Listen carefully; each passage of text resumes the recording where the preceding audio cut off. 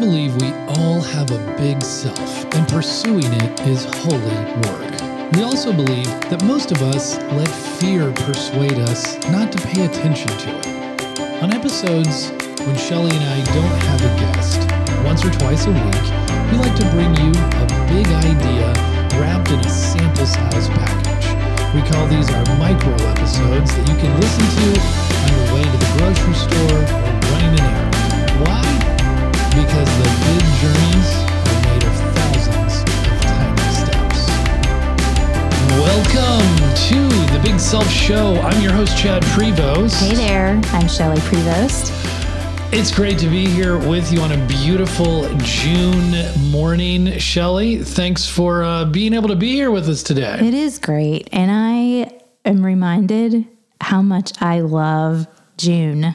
This is perfect. And not just because it is your birthday month. It is my birthday month. It's just a great time. It's just a great time of year. Yeah.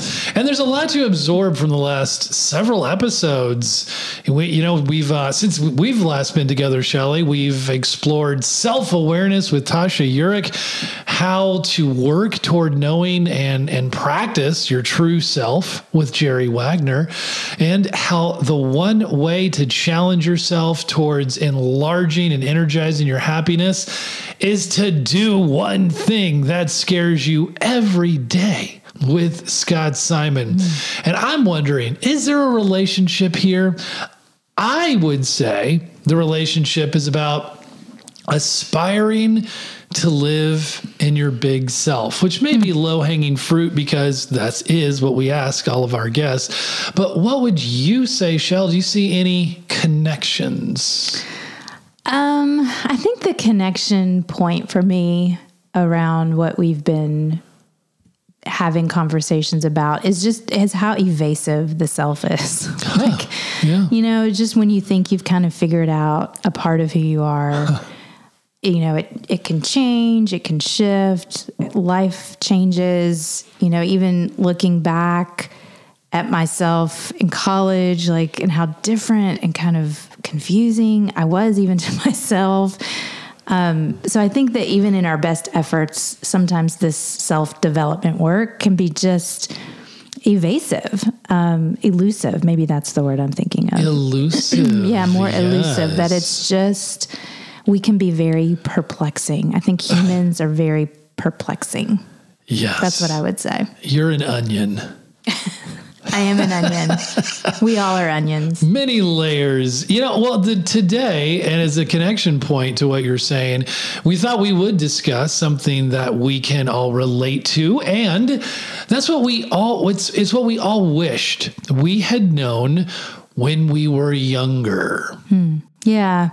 So we are in the season of life of launching our children into hopefully being fully functioning adults who contribute to society. So we are, neck deep in a lot of conversations around vocation and purpose and the pathway and how do you figure this stuff out. And so college. Yes. The role of this kind of weird role of college in that pursuit. And so, we wanted to talk a little bit about what we might say to our younger self. And so that's it. As simple as that. And so, Shelly, let's begin with you. What would you say if you had, and this is for all of our audience too, there's a lot of things you'd probably want to say to your younger self. Mm-hmm. And, in a lot of ways, I guess sometimes when we're parents, we're like, oh, here we go. This is so great. I get to bring up this child, this person into the universe, and I get to help them not make all the mistakes that I made. It's going to be great. Yeah. It's so interesting having these conversations. And I find myself saying things that I'm like, do I really believe that? Is that, or would I have thought that was true when I was 20 years old or 18 years old? And so it's interesting to have, this 40-something-year-old lens that I'm saying things through, but to have this empathy for my children and how is this landing on them? So for me. So what, and the rule is, You can't say many things to your younger self. You have to pick one thing. One. Yeah. That's it. What would you say? I've thought about this, and I thought it would be something that I've been saying to our children, and it's not. Oh. Interestingly, what I would say to myself, especially around 18, 20, 24, probably even just last year, if I'm honest, enduring struggle doesn't make you more important. Enduring something that's hard, or being addicted to something that's hard, proving yourself through something that's hard, doesn't mean that thing is more important or that I'm more important. And I have really had, and I'm still working on this, of kind of dissecting this belief that if something's hard and I really have to struggle in it, then it must be more important than something that comes easy. And so I would neglect the things that just came easy for me. Like I've told you a story recently when I was doing a work study at my college, at Georgetown College. I was Doc Birdwhistle's student aide. Yeah. And he was the campus minister. And so I worked in his office. And he told me, just greet people. Oh, yeah. Just be friendly, talk to people, make them feel good, make them feel happy to be here in the BSU. And I was like, well, that's dumb. Like, that's not work, Doc. I want to work. Like, I want to clean your desk. I'm going to put your books away. I'm going to bring a broom in here. I'm going to work. And he's like, no, don't do any of that. Like, this is your job. This is what you're good at. And I didn't believe him. And it was like, it's so easy just to talk to people and be nice. And I'm getting paid for that. And so it has really been a lifetime of learning that the things that do come easiest for me are probably the things that I need to be doing. And to unlearn some weird thing in my psyche that wants to make it hard. Wow. Okay, so like a strength finders, like go to your strengths. Yeah. In a lot of ways. Okay, mine is, and thanks for sharing. That was a cool takeaway and interesting. And part of it does seem to be a little bit tied to your personality. I'm not going to be quite that deep or complex, but I would just say that for me, I wish I had understood, younger self, the world is bigger than you think or see it is.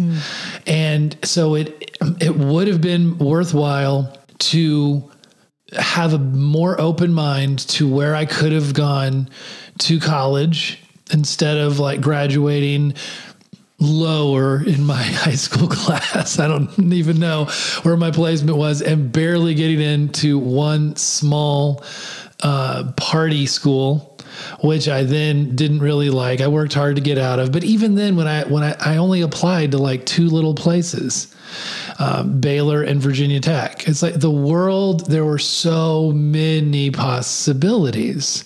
And I wish that I had seen that. And I wish I had seen that declaring a major wasn't so stultifying. It wasn't, being an English major didn't mean that I had to go be a romantic poet.